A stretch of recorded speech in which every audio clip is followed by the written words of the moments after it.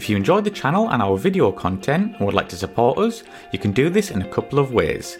You can sign up to our Patreon site, which is a monthly subscription to one of our 4 tiers, each giving you something different from early access interviews up to exclusive unseen footage. There's also the option of a one-off donation via PayPal, which allows you the option to donate an amount of your choice.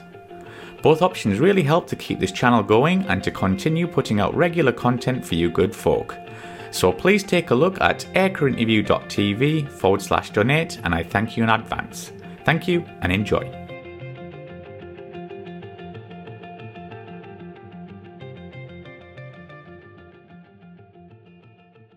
Starbaby, then you transitioned onto the Strike Eagle. How did this happen?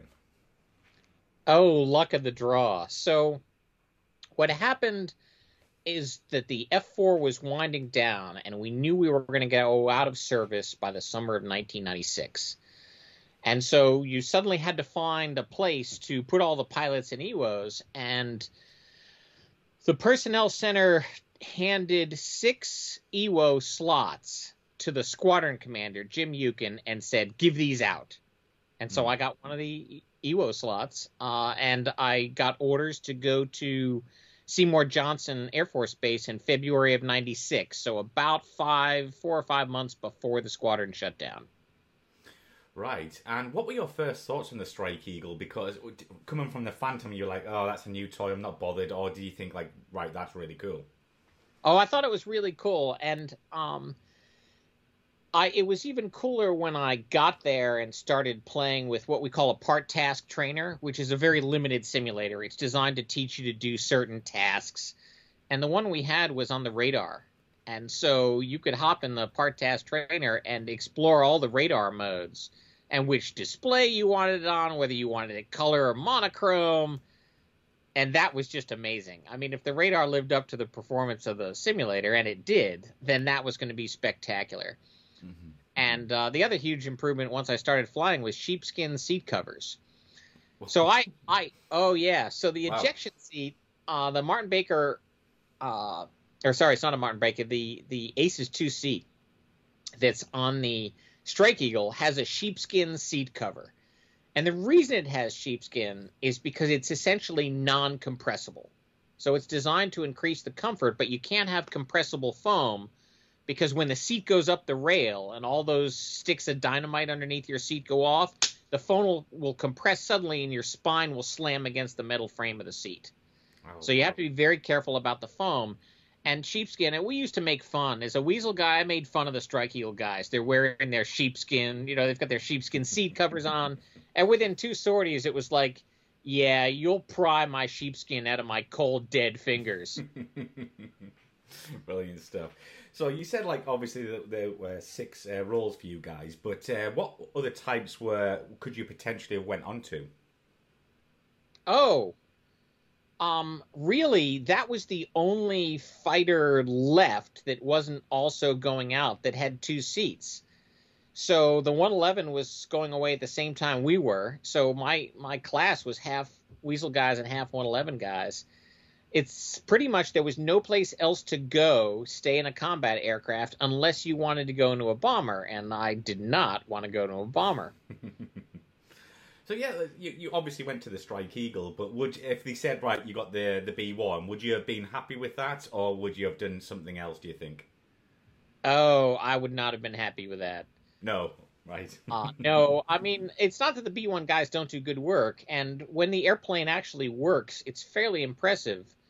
But the WISO, at the time, the offensive systems officer and the defensive systems officer, I mean, they have some neat toys, but they've also got a window that's about that big that allows you to look out the side and check to see if the wing's fallen off yet. And that's just not the kind of office I want to work in. Absolutely.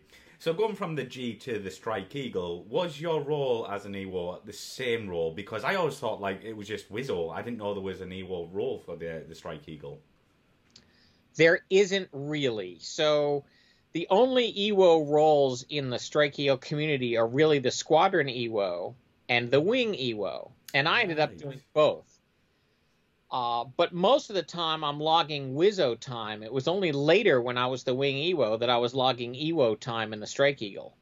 And so that's kind of rare because there's no electronic warfare gear to actually play with, but there are the electronic warfare systems, and there are other aspects of that with respect to programming, reprogramming, maintenance that the Squadron EWO, or more importantly, the Wing EWO, actually helps take care of.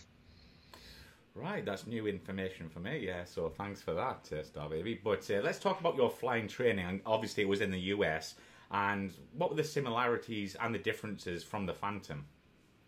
So there were a lot of things that were Phantom-like, and you would expect that because it's a McDonnell Douglas airplane. Both are McDonnell Douglas airplanes, and you could see the design philosophy. So it was clear that the Phantom had a big influence on the design of the Strike Eagle, and that there were a lot of improvements. The cockpit ergonomics was a huge improvement. Multifunction displays were great. Obviously, the radar was wonderful. Visibility, a huge improvement in visibility to the point where I can literally turn around and look over and look between my tails. And it's not an exaggeration to say everything was an improvement, with two exceptions. I actually like the Martin Baker Mark 7 ejection seat better, or I would like it better if it had sheepskin seat covers. And the F-15E does not have a battery. And so it's weird to say, well, what was the battery? And in Europe, when you're on alert in a hardened aircraft shelter, in the F-4, you could be sitting in the airplane strapped in with the radio on, monitoring the alert net. But you cannot do that in a Strike Eagle. You have to have an engine running or external power or something else in order to listen to the radio. The obvious solution is external power when you're sitting on alert. But other than that, everything else is an improvement in the Strike Eagle. Yeah, I can imagine. But going through your flying training, could the E pull more than the F-4G in terms of G, maneuverability, speed? Did you have to get used to that, or was that quite natural for you just to go into? Well, the performance is definitely improved. You've got a lot more thrust, even if the engine's less reliable, in my view, the Pratt & Whitney's. But you've definitely got a lot more thrust, so you accelerate quicker. The basic empty weight of the aircraft are pretty close, within 1,000 pounds of each other officially. And so it's a much heavier maximum takeoff weight, but the empty airframe is not any heavier. It is a little bit more maneuverable. I mean, it's got that big eagle wing. And so even against a slatted E could not pull and sustain. It's not necessarily the instantaneous ability to pull Gs that matter. It's the ability to sustain them. And the Strike Eagle definitely had ability to sustain it. But it also had some of the same things that the Phantom had in terms of adverse yaw. When you've got the stick back in your lap, angle of attack limits, you roll with the rudders just like you do with the Phantom. So those were easy to learn because it handled very much like you wished a Phantom would have. Yeah, I've always heard that the Eagle was basically the big brother from the Phantom, and it sounds like it was from many people I've talked to. But also, let's talk about the cockpit. You kind of mentioned it. Was it difficult going to it was kind of all glass, wasn't it? And the back was 4 digital screens. It's 4 digital screens, and you actually have 2 hand controllers on the back that have a whole lot of switches, buttons, and so on them. Some of which are, in fact, all of which are really multifunction. But one of the things you could do is you could configure your cockpit displays the way you wanted them. Mm-hmm. So when I got into the Strike Eagle, you could basically put on each of those 4 displays, you can put 3 possible options in there that you can literally scroll through with your thumb, and your right hand controls the right 2 displays and your left hand controls the left 2. So for example, I have on the right monochrome green, I have air-to-air radar and air-to-ground radar and the targeting pod. And I can flip through those quicker than it took me to say the terms describing them and go back and forth, and that's hugely handy. So literally, with just a couple of thumb movements, you can change your displays to what you actually need at the moment. That's a huge advantage. The cockpit was much less cluttered. We did not have 240 some odd circuit breakers. We did not have important stuff buried down by our right or left hip. You know, the important stuff was up front, and we had good visibility around the ejection seat and the towel bar, an actual bar to grab into, as opposed to the F4, which originally had a little hand grip.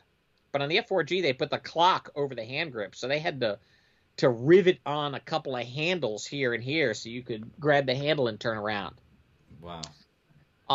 So it was the cockpit ergonomics were much better. The cockpit was much cleaner. It looks like there's less stuff because there is less stuff.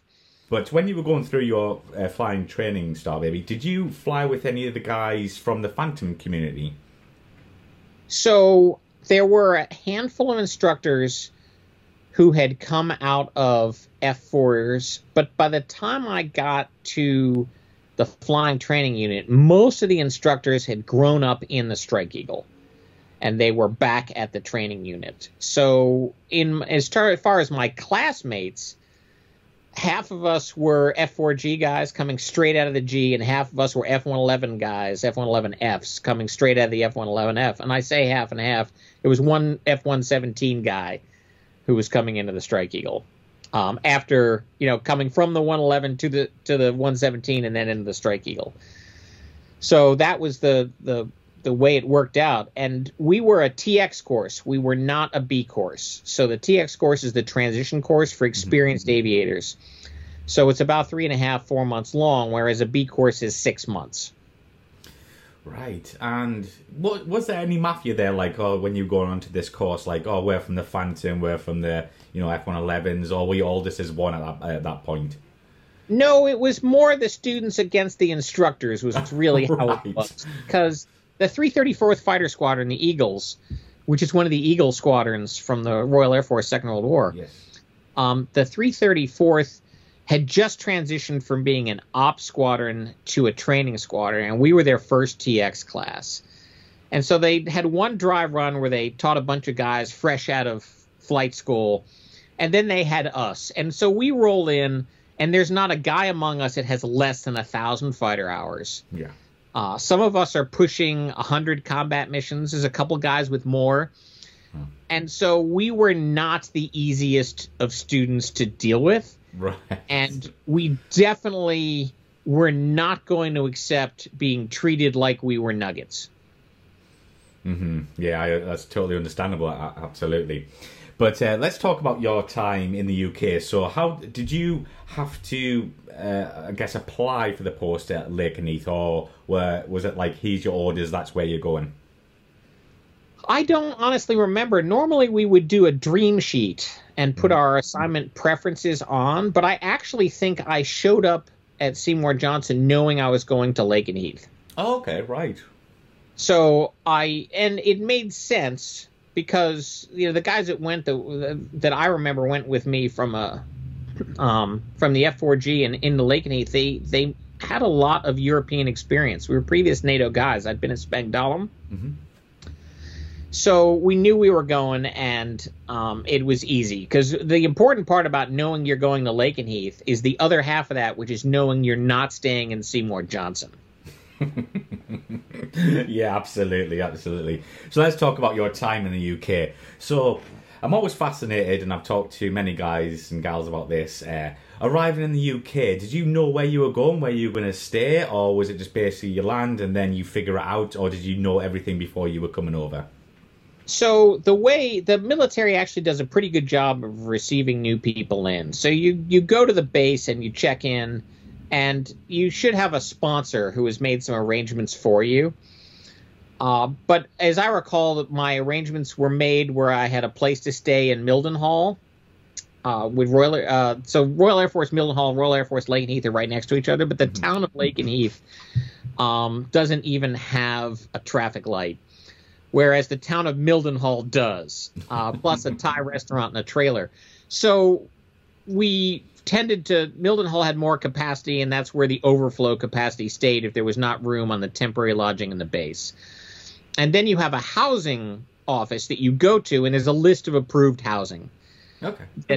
That agreements have been made, and you start making the housing tour. So we started looking around. We ended up looking at place in the Three Crowns Inn in Ely, which formerly belonged to Oliver Cromwell. Oh, wow. But the kitchen was too small. It had a well in the backyard, and I had an uncovered well with a dead rat in it. And there were things crawling in. There were plants crawling in through the third floor window. So we crossed that one off. Yeah, and there was one that was a 14th century thatched cottage that, unfortunately, the doors were just too short for us. And I wasn't sure. We would have had to take a crane and open up all the windows to get the bed onto the second floor, so that wasn't going to work. So we ended up finding a house that had fallen through the cracks, and it didn't show on the computer system, but did show on the printouts. And we ended up with a great house in the town of Wood Ditton in Cambridgeshire, which is east of Newmarket, and you've never heard of it. It's most notable for the 3 Blackbirds Inn and a water tower. Wow. So yeah, coming to the UK, obviously it wouldn't have been a big shock because obviously you were in Germany, but was there any culture shock, coming back to Europe, as it were? Only sort of when we kind of settled down, because we were in horse country. And so you have a division in Cambridgeshire between horse people and not horse people. And they don't necessarily like each other. Right. Now, as a military officer, I fall into neither group, and I can circulate freely between the two of them. Of course. But there were aspects of that. Plus, Cambridgeshire is, as you get more into the fens, it gets a little bit more rural. And it wasn't the density of population we expected because, of course, of the fens. So you have little roads going off with, we'll loosely call them land on either side of the road. So minor culture issues. Of course, you're driving on the incorrect side of the road, but that's easy to overcome once you get used to it. Absolutely. So, yeah, what squadron were you based with when you came to Lakenheath, and what was it like when you came onto the squadron? Was there a lot of guys and girls you knew there at the time, or was it kind of like your first time on a new squadron? It was very much like first time on a new squadron. I came into the 494th, the Panthers, and a good squadron. And, it was like coming back to Europe because we were still in the hardened aircraft, shelters everywhere, of course, but the squadron building is hardened. We're going through armored doors. The air is filtered. It looks like any other ops squadron in Europe looked at the time. So that was kind of comfortable.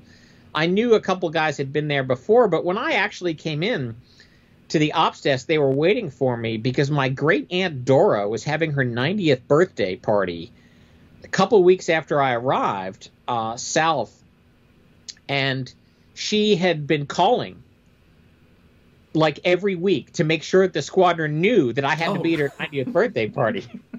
So my relatives had already introduced themselves to the squadron to make sure I made this. So that was when I checked in. It was like, yeah, so welcome to the squadron. We're happy to see you. And Dora's birthday party is in 2 weeks, and you're going to be there. How did you find Lakenheath as a place? Because obviously when I went on base, it felt like a little town. There was the cinema there, food outlets. I generally didn't think it was going to be like that. I thought it was like in a little village. It was crazy. Every major base is like that, where you have your base exchange. Lakenheath has the hospital. My second child was born there. Oh, wow. And they have, you always have a base theater, and you've got a gym, and you have the child development center, you have the auto hobby shop. I mean, these are all standard. You have the golf course because it's an Air Force base. Of course. These are all standard kind of things. And it's in some cases, and this is crazy, some places you can go to an overseas assignment and live essentially in this little American village. And when I was at Spangdahlem, there were people who almost never went outside the wire. That's not why I go to foreign countries. That's just crazy. But if you want to live in your little slice of Americana, you can actually do that. The issues, the things that were a bit disappointing with England are, of course, the food. And in some cases, the lack of restaurants, because I'm in horse country, so I'm in a more rural area, so you have to maybe get it from pubs. At the time, there were a lot of pubs that didn't want kids. They did not welcome families with children.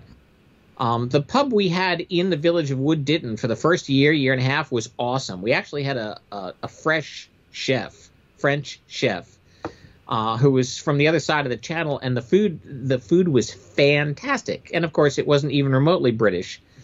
And then after he left, it turned into more traditional pub, and we stopped going. Otherwise, the other thing that's a challenge with England is it's gray.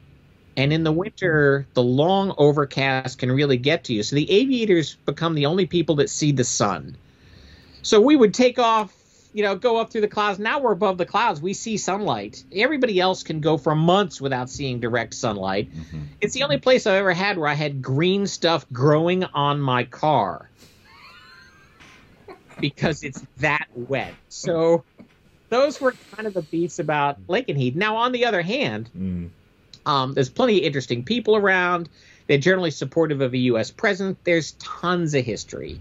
I mean, it's hard to get buried in history in the U.S. because it goes back on the East Coast. It only goes back so far. You can go back farther. Native American settlements, particularly in New Mexico and Colorado. I mean, there's some much older stuff there. But as far as European type settlements, you can go back to the 1600s. And as I said earlier, we looked at a house that was built in the 14th century. So castles, I mean, there's an element of coolness there. Great museums. We were close to the Imperial War Museum Annex at Duxford. So there's that. There were a lot. I mean, I like being in Europe, and there were places to travel. What was it like flying in the UK, and how did it differ from the US? Obviously, weather's a bit of a challenge, but you also have Scotland. And so at Nellis, of course, it's high desert mountains and so on. At Seymour Johnson, it is basically swamps and pig farms and the Atlantic Ocean. And, there are some things that you might charitably call hills. But we didn't fly much around East Anglia because you don't want to make jet noise among all your neighbors. So we fly out over the North Sea, or you go to Wales for low fly, or if you have wing tanks, you go to Scotland for low fly, or you could go up to the bombing ranges, south of York in the Wash. And so flying's actually pretty good. You have your own air traffic control because you have London Mill and Scottish Mill, so you have a parallel air traffic control system. The areas are pretty well defined, and you don't have to go into a restricted area to fly tactically. And so there's a chance if you're flying a low level, all you need to do is you need to stay away from the big cities, and it's all on the charts. You need to follow the flow arrows. If you look at low-level charts in Wales and Scotland, they have one-way arrows in certain areas. Like, for example, Loch Ness. You can only run from north to south coming through Loch Ness because that's the way the flow arrows are drawn. And so there's plenty of good things. There's a good selection of targets to practice on. If you want to pick a bridge, if you want to attack a castle, if you want to attack a distillery or a factory, or to practice vertical targets against the cliffs of Dover, where you're coming in, you're aiming for the Napoleonic era windows in the cliffs underneath the castle. That gives you a vertical target challenge that you have to deal with. So the training environment's good. There's always the Royal Air Force, and so there's occasional opportunities to try dissimilar air combat with them. There's an electronic warfare range in England, so you go up to Spidatum. And like anybody else, you have an experience where everybody that's ever flown near the Royal Air Force has been at their minimum altitudes and had a Royal Air Force fast jet pass under them. So I have to say that the only thing I would have liked if we'd had a range actually in the UK where we could drop laser-guided bombs or live munitions, that would have improved it. We had to fly across the Channel to Vliehorst range in Holland to drop laser-guided bombs. And if we wanted to drop live, I think we had to go to Turkey or Tunisia, but we never got that together. Spain had already been closed. So there were limited opportunities to drop live. So if you wanted to drop live, you probably went back to the US. Right. And you mentioned DACT there with the RAF. So I thought would be more of I guess, a regular occurrence, but apparently not. But I'm guessing at the time, did you ever get jumped by F3s, tornado F3s, and how did the Eagle, the Strike Eagle, fare against the tornadoes? So we did pretty well against the tornadoes because we had better everything. Except, the crews, obviously, the Royal Air Force crews are absolutely first class. And we'd fight the tornadoes over the North Sea, and they're still pretty good, and they have a long-range stick. And so I say, it's not like you're going to mop the sky with the F3 guys. That's not going to happen. Because it is much more about the human element than it is the machine when you actually get into the fight. But I do remember, one massive turning fight over the North Sea where, we've lost situational awareness. There's airplanes all over the sky. I'm trying to figure out, we've stuck our nose back into the fight without good situational awareness, and this is before Link 16. So the only SA we're getting is what the radar and our eyeballs are going to give us. And I'm just about to call the abort when I pick up a guy close.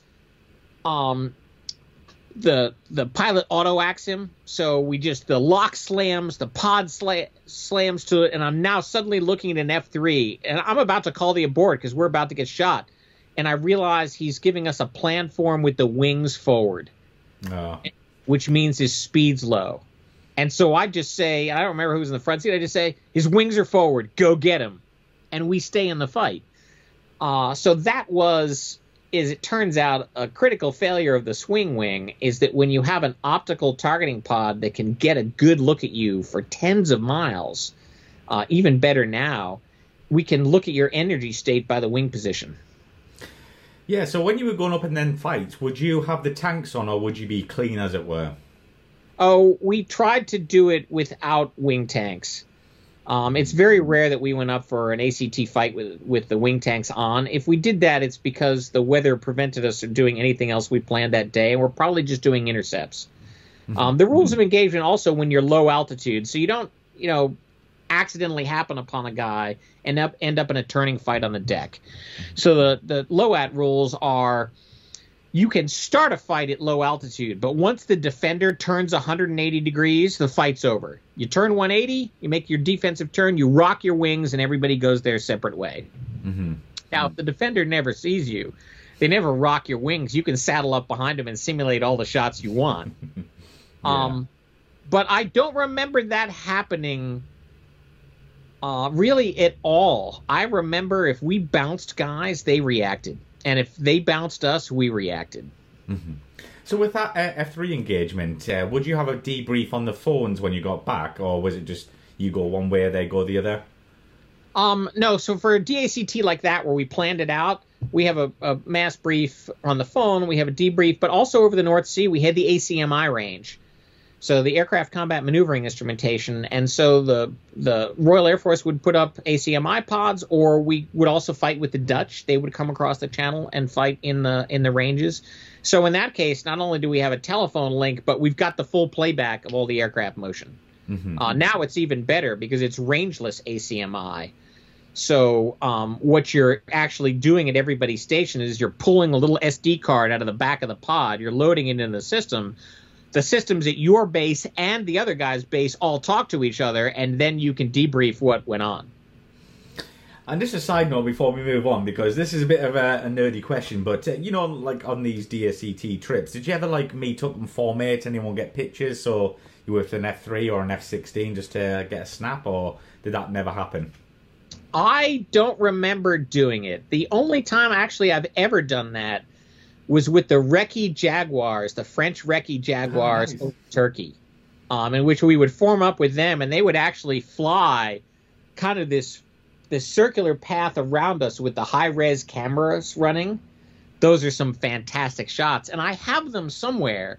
I haven't digitized them, and I don't know where I've stashed them. They're someplace safe, which means that, they're safe, and I can't find them. Exactly, yeah, of course. But, Starbaby, have you ever flown on any large exercises with the Strike Eagle, and how did it fare, and was it still, the top jet at the time on these exercises? Yeah, so one of the early things I got to do was go back, and we did a green or a red flag. So it was fairly early that I was back to the U.S. After getting the Lake and Heath, I'm mission ready. Now I'm back in the U.S. and I'm at a red flag again. And I had flown in red flag after red flag after red flag because I was at Nellis for 3 years, right? Mm-hmm. So I played every red flag that shows up. But now I have a new airplane. And so the purpose of red flag is to get people past all the stupid mistakes you're going to make in your first 10 combat missions. But when you have a new airplane, you have a whole new set of stupid mistakes for you to make.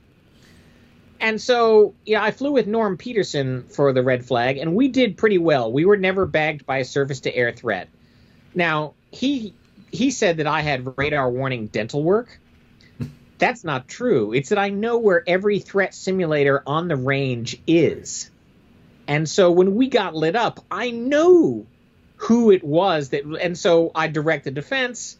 I know what the system that it's simulating, and so we were pretty good. The one time we did get killed was making a stupid mistake that I should have known better, and that was we were leaving the fight. We were out of there. We were east of Belted Peak. We have the container off to our right. We're gone. We're headed for Student Gap. Mission's over, and somebody calls for help. And we pitch back into a fight with no data link because we don't have one and no situational awareness. Mm-hmm. And, of course, we eat a couple long-range air-to-air missiles that as soon as the red air guy saw us turning back said, "Oh, I gotcha," and puts 2 simulated Alamo Cs into us, and we get called dead. Never pitch back into an air-to-air fight with no situational awareness. You're just going to get killed. And so, sure enough, we were just killed. There were occasional other exercises that we flew, just like with the F4 Cameo exercises. But the reality was I spent so much time deploying that a lot of those NATO exercises fell off the priority list because you were down in Italy or you were in Turkey and you were flying real missions with real packages and not having to assemble training ones. So we still got good training out of those, obviously, but it wasn't the same, and you weren't dealing with the same batch of people. Yeah, and obviously, if we can talk about your time in combat, and did you feel ready and prepared when you were going into these live situations? I did, because I didn't necessarily know any better. But when I went into Italy for, after deny flight time period, that was a new area, but it had been a Wild Weasel area responsibility, so I was still familiar with the geography and the air defense. When I went in northern Iraq, I was just going back. I knew where the stuff was in northern Iraq. I was very comfortable. There were certain things we didn't know because we hadn't employed enough live munitions and training against, representative targets, because it's not like you can drop a 4-story apartment building in training. People get pissed. Yeah, of course. And so there were things that I didn't know, like with the effect of concrete dust on follow-on, laser-guided bombs or stuff like that. But I was pretty confident. I think I had pretty good reason to be confident. And I've already got 80-some-odd combat missions by the time I transitioned to the Strike Eagle. And the no-fly zones were, even though they were mostly boring, they were still good training environments. And did you feel more comfortable in the Strike Eagle going into, like, a live situation? No. Oh, okay. Because the situational awareness from the ground threat in the F-4G was so superlative that it is unmatched. And so from an air-to-air standpoint, I knew I had better situational awareness air-to-air because of the Strike Eagle's better radar, but I knew that my SA on the surface threat was much, much worse, and that's of a greater concern.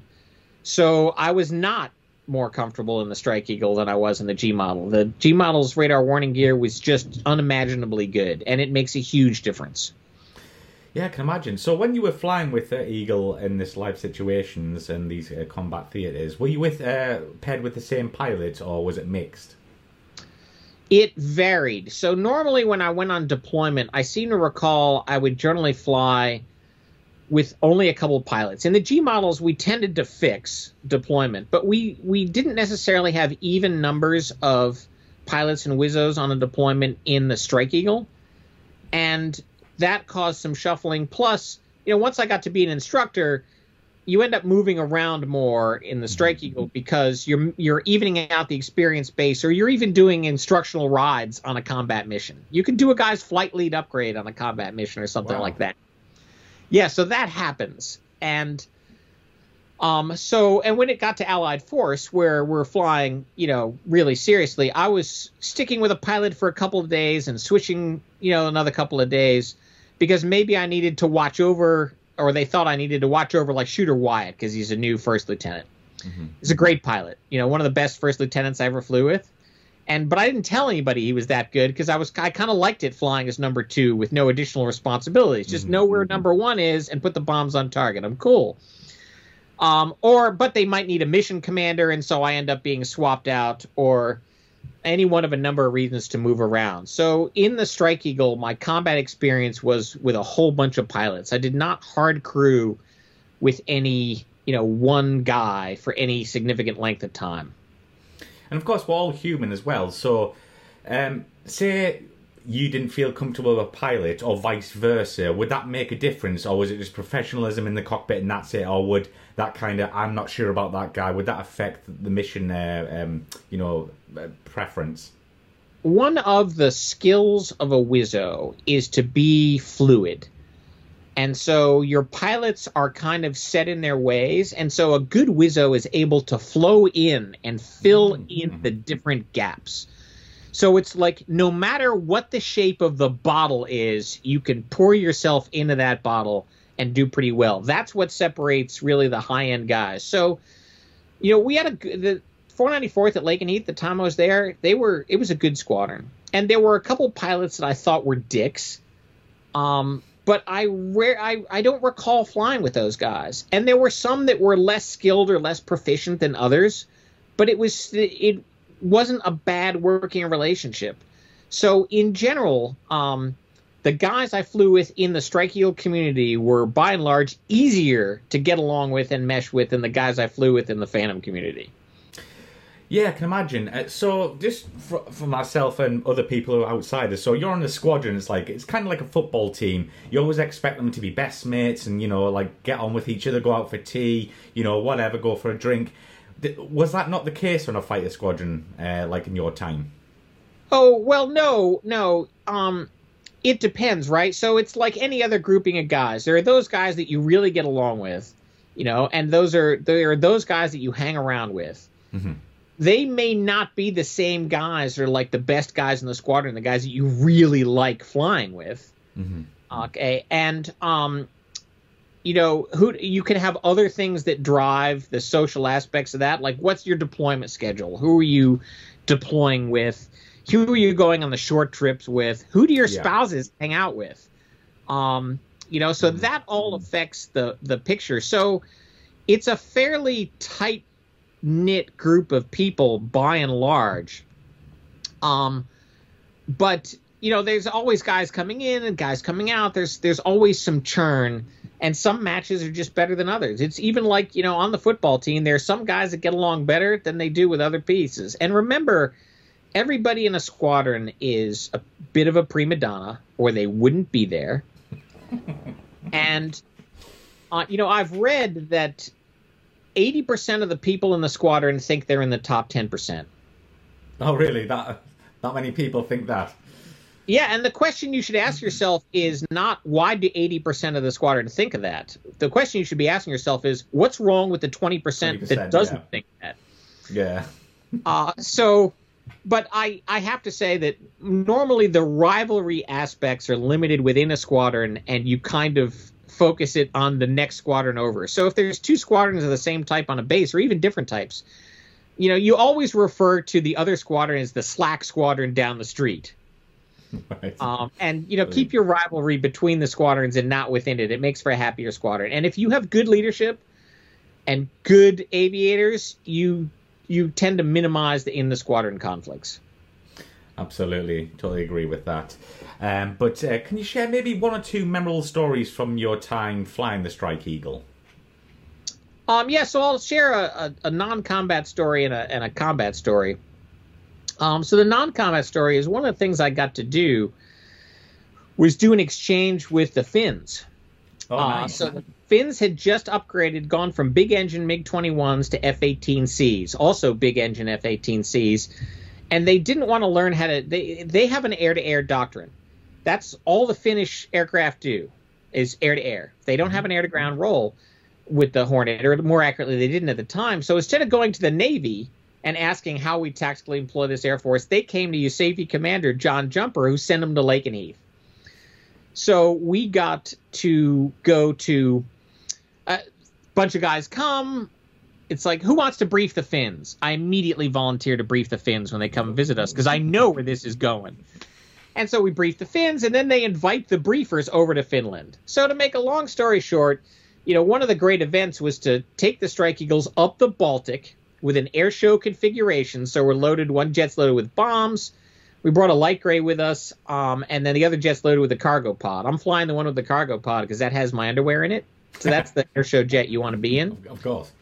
And we go up to Tampere, 21st Fighter Squadron. We fly in their simulators. We fly in their airplanes. And when the Finns say you're going to fly their airplane, you're going to fly their airplane. So here I am, a backseater, doing one-on-one basic fighter maneuvers against a Finnish Hornet in Finland. And I'm flying it in the backseat. And there were two things is that I didn't realize they had a G limiter. So I'm really worried about breaking their new airplane.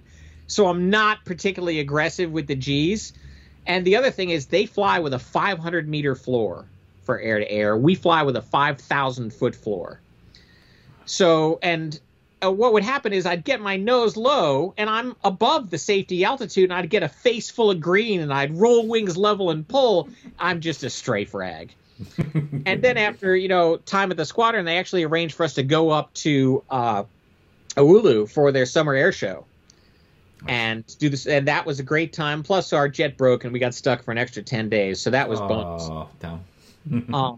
So that is the quick and dirty non-combat story. And the other one is actually my first SAM kill, and it may be the 494th's first SAM kill in Iraq. They might very well have bagged SAMs before in the Balkans, but we had a 4-ship up, and we got sambushed. And when I say we, I mean Bat Cross and I in Coors 1. And we're engaged by an SA-3 site at a nowhere. 28 December 1998. The guys just start shooting at us. Wow. And we get the radar warning before the missiles come off the rail, but it's a launch warning, so it's the direction is not good. It's what's called an uncorrelated launch. And so we guess where the SAM battery has to be, and we're in a slicing left turn while I make the defensive call because we're defensive. And by the time the missiles actually come off the rails, we are nose down, supersonic, just blowing out of there. And so we probably kinematically defeated those shots. And I end up seeing the missiles detonate high, well behind us between the tails because I'm looking over behind us. And we circled back around and gathered the forces and came back in, and we brought a 4-ship in, and we dropped GBU-12s on an SA-3. So we brought the knife to a gunfight, but really we brought 4 knives to a gunfight. And the guy could only shoot at us at one at a time, and I don't think they were expecting a shot. So we came sailing in from multiple directions. Everybody was across the target in 17 seconds. And we hit the radar with 4 laser-guided bombs and the control van with 2 more, and then we're out of there. So I actually have video online of this whole thing where I reconstruct the engagement. Steve had me do that. Wow. And what squadron was that with Starbaby? So that was the 494th Fighter Squadron. 494th, yeah. Wow. So when that happened, I mean, just like I'm trying to put myself in your cockpit here. Was it like, uh-oh, or you just like automatically like, I know what to do here? Or was it like, oh shit? No, so I've had several moments in aircraft where I get, oh, this is bad. But that was not one of them. That was just the responses were instantaneous. Bat, executed perfectly.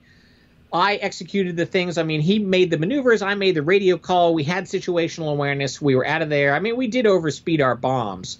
The carriage limit on the weapons we were carrying at the time is like 0.95 Mach. And we were so far past 0.95 Mach out. It's not one of our big concerns as to whether or not we're in the carriage limits for the ordnance on board. And we're out of there. It was just a well-trained response. And then, we had practiced this kind of thing, and we had planned it. We put the strike together on the fly. We reacted. We hit the target. We came back out. But I will tell you, at the end of the engagement, it was the first time I really unlocked my hands from the hand controllers. Wow! Because really? now I'm going to change my IFF code as I cross into the Turkish border, and I'm going to do some things that I can't do with a hand controller, and my hands are shaking. I am swimming in adrenaline backwash. Wow! Only time that's ever happened to me. So what was it like for you and the rest of the crews when you landed? Was it like a kind of high five moment, or was it just a quiet, like, somber, right, we'll go into the debrief kind of thing? Oh, no, it was upside down, sideways, high-fiving at speed. I mean, it was... So the first thing that happens, it's hilarious, is after every landing, we had a Turkish airman come out with a checklist to make sure we still had all our bombs on board. Right. And he goes to Course 1, and we have no bombs. And he goes to Course 2, and they have no bombs. And he goes to Course 3, or Course 3 is actually Bud 1. So he goes to Bud 1, they have their bombs. And then he goes to Bud 2, and they don't have their bombs or their wing tanks because they had jettisoned them. Yeah. So he's walking back and forth because this had never happened to him before. And the CFAC, Brigadier General Deptula, met us at the airplane. Crews met us. It was celebration, and we released the combat tapes to CNN before sundown. Really? Yep. Wow, that's crazy. And what's the procedure on that? Obviously you go back and sign for your aircraft. You have to say, like, drop this, drop that, or what's that like a procedure for you and the crews? So we're debriefing the whole mission. We're actually skipping everything that comes up prior to the first SAM shot. Right, so normally you debrief all the, at least you mention that you don't have anything to mention because everything went smoothly. You just jump right into on a combat drop, you jump right into your weapons video, and so we're trying to figure out what happened, who was shot at whom, what shot at us, could we have improved anything, whose bombs hit what, because even at the end, Bud 2 mistook my bombs for his bombs. His were 2 seconds behind mine on the same aim point. And there was also some confusion in Course 2. I mean, it didn't matter. We cleaned up the SAM site, right? But that's where you actually sort out who did what hit where, and what you actually did, and what the timeline was, and which battery was it, because now you're instead of looking at radar images in the targeting pod, you're actually putting all that on a chart and saying, okay, well, it was this site, etc. So it was quick, and we were pumped. Did you get much sleep that night? Yeah, I slept like a rock. I never have any problem sleeping. Right.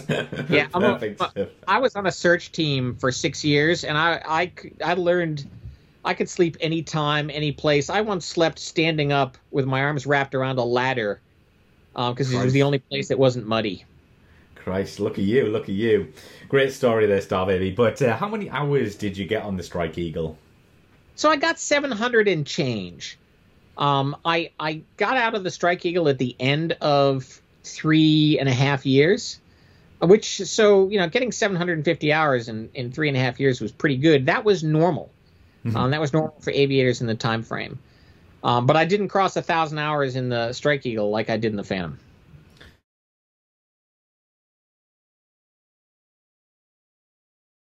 We've got some questions from our patrons, if you're happy to answer these here, Starbaby. You bet. Right, so this is from Marcel Moser. Would it make sense for the US Air Force to consider an F-15E replacing the EF-111? Yes. So Boeing already has plans for them, and I've both seen them and I've commented on them, in which you take the electronic gear from the EA-18, okay, the Growler, and you install it on the Strike Eagle. And so external jamming pods, but internal receiver arrays, computers, etc., with an EWO in the back seat. Totally doable. It would make sense. It's one of the things that if you see that program actually emerge as a funded program, then you'll know the Air Force is taking electronic warfare seriously. They really don't take EW seriously even now. Wow. And I suppose you've answered this, but I have to read it out because it's one of our patrons. Tell me about when you took out a SAM site in the F-15E, but hopefully that's answered it for you, Joe, there. But I will say, and So that all that combat tape is called Mosul SA-3 Strike. And that's on 10% True, where I deconstruct the whole thing. If anybody's curious, they can go to it and get the whole thing with video, comments, and general snark and black humor. Absolutely, and that'll be linked in the description for this episode. But another one one here from John. Sorry, could you feel a power difference coming from the F-4G? Absolutely. And you actually felt two power differences because the aircraft you train on are a Pratt & Whitney 220 engine, which is pretty good. I mean, so realize that when you transition, the F-4G had the J79-17G low smoke version of the J79. Mm-hmm. In Afterburner, that generates about 17,000 pounds of thrust. There's significantly more thrust than that in the 220s, and even more so when you go to the 229s, which the overseas Strike Eagles had. So you could definitely feel it. You can feel it in terms of acceleration. But once you get to higher speeds, so I've actually been faster in a Phantom than I have been in a Strike Eagle, because the Strike Eagle I was flying had still tanks and air-to-air missiles on it, and the CFTs and all the bomb racks and the drag and everything else. Whereas the F-4G, when I got to high speed, we were nothing. No tanks, just the internal pylons. But that was a functional check flight profile, and we're smoking. So you had an awful lot of thrust in the Strike Eagle. Absolutely. And last one from John. Did you ever take cameras up? Sometimes you see F4s and F-15s with GoPros in them. So remember that cell phone cameras and GoPros had not been invented yet. And so I took occasionally like a little disposable camera in my helmet bag. And maybe I'll remember to take a shot. But you only get shot opportunities when you're not doing something else, right? So, and if you remember, and there's always the danger that somebody is going to, while you're not attending your helmet bag, is going to grab your camera, unzip their flight suit, and start shooting. And so I remember Steve Madsen, Mad Dog, I went in, I left my helmet bag foolishly in the crew vehicle when I went in to debrief after a flight, and somebody said, "Hey, Mad Dog had your camera." So I know this is going. And sure enough, I get the roll developed, and I got a bunch of pics of Mad Dog I didn't really want to see. So naturally, I put them all in the doofer book next to a ruler. Just because, right? Of course. Brilliant. Well, thanks for answering our patrons' questions there, Starbaby. But we've got a couple of personal ones just to wrap up this interview. So, do you have any hobbies? I do. Share, please. Okay. So, cycling has always been a hobby. And it still is. I was a scuba diver. I mean, I still technically am a scuba diver for many years, but I haven't been diving, mostly snorkeling in many years, because it's much easier to go someplace and just bring, a mask and a snorkel and move on that way. I do archery, both traditional recurve and crossbow. I don't use compounds. And along with that, I also build my own arrows. So I've done archery forever, but arrow building, that's a COVID hobby. Wow, totally. What am I going to do? Arrow building. Yeah, I'll do that. Yeah, it's sorted. Well, I mean, it's better than banana cake anyway. Or banana bread. Right. So it's just something you could do. I like my arrows with 4 fletchings, and most commercial produce them with 3, because I used to speed shoot, and you don't have to understand. It doesn't matter which way it's turned if it's got 4 fletchings. You just knock it and shoot. And I still read. Like anybody else from my age group, I play the occasional computer game, not flight simulators, for all you DCS lunatics who are going to say, "Oh, God, we need to get Starbaby in." No, I don't. And I'm a Mac user. And kayaking, some other water sports related stuff. So, yeah, I got a bunch of hobbies. You're like bloody G.I. Joe or something, aren't you? Action man. Bloody hell. Yeah, well, not really, because I only camp rarely. I mean, my idea of camping is a Holiday Inn. After I went through survival school in the mountains of Washington State in March, I didn't do anything like backpack camping for decades. Yeah. Good stuff. Favorite aircraft you have flown? F4, hands down, no question about it. It's just, I mean, the G in particular, but to be a part of aviation history in that fashion, with a huge number of Phantoms, the long history of the airplane, the guys that flew, and the things it did. I mean, there's no question that the Strike Eagle is a more modern warplane, but the Phantom is just so cool. One you would like to fly either past or present? Oh, I'd really like to have flown the Tomcat D. Okay, even though it didn't have a stick in the back, because that's the only fighter of the 1990s that I do not have time in. No way. Yes, so, you know, I've got my 1.3 hours in the F-111. I've got my F-16, Block 50. I've flown the Hornet, you know, Phantoms, Strike Eagles. And a Strike Eagle is just a better Eagle, so I'm just counting those as the same airframe. Yeah, the one I'm missing is the Tomcat. So for completion's sake, it would be an F-14D, because that was the big engine one with the spiffy pulse Doppler radar. Absolutely. Would there ever been a chance for you to even get in the backseat of that, or would you have to apply, or like how would that have worked if you really wanted to get in the seat of one? There would have been, and there was, an exchange program. There always is a Navy exchange program that could have possibly gotten me into Tomcats. Mm-hmm. But I would never have been allowed to go to it out of the F-4G, because while it was flying, we were too critical an asset, and it was very difficult to get people out of. The other thing is I'd have had to fly off a boat. And you have to realize that when I was choosing between scholarship offers at the age of 19, I realized that I could have a postage stamp moving around all three axes at the same time at night in a storm in the North Sea. Mm-hmm. Or I could have a runway that's 10,000 feet long, 300 feet wide, surrounded by grass with a golf course, officer club, and fire department. And it was an obvious choice. Yeah, absolutely. But obviously, a lot of people know you from 10% True, but where else can we find you online? Are you on Twitter, Instagram, anything like that? So I am actually not a social media guy. Right. The only place you can find me on something that looks like social media, and I'm going to claim it's not, is the 10% True Discord channel, mm-hmm. Where I occasionally answer questions or shitpost or whatever else I need to be doing at the time.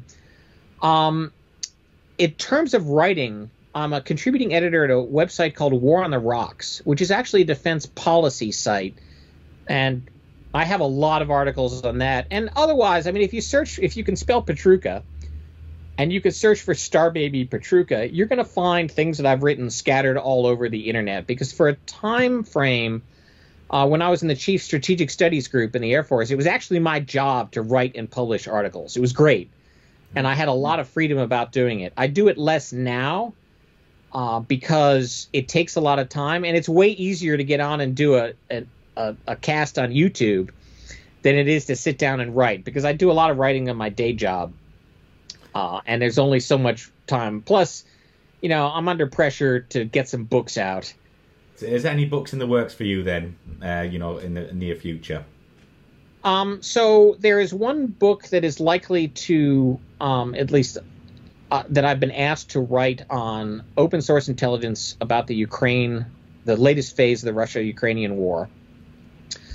And so I'm working on that. And there is my book, which in theory has been in production for a couple of years. But the reality is I've done the introduction. I'm still on chapter 1. As a start?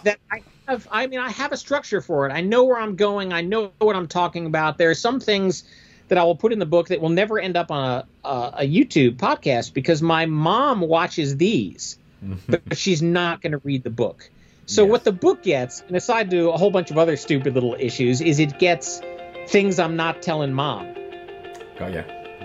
Absolutely. That would be interesting. Oh, that's a great title. Yeah, keep that one in mind there, Starbaby. But yeah, it's been an absolute pleasure having you on the channel and, you know, sharing a bit about your flying career. But yeah, thanks very much, mate. I really appreciate it. Oh, thanks for the invitation. I really appreciate it. And it was awfully nice of you to reach out and say, yeah, I'll put this dude on my show. Absolutely. Cheers, Matt.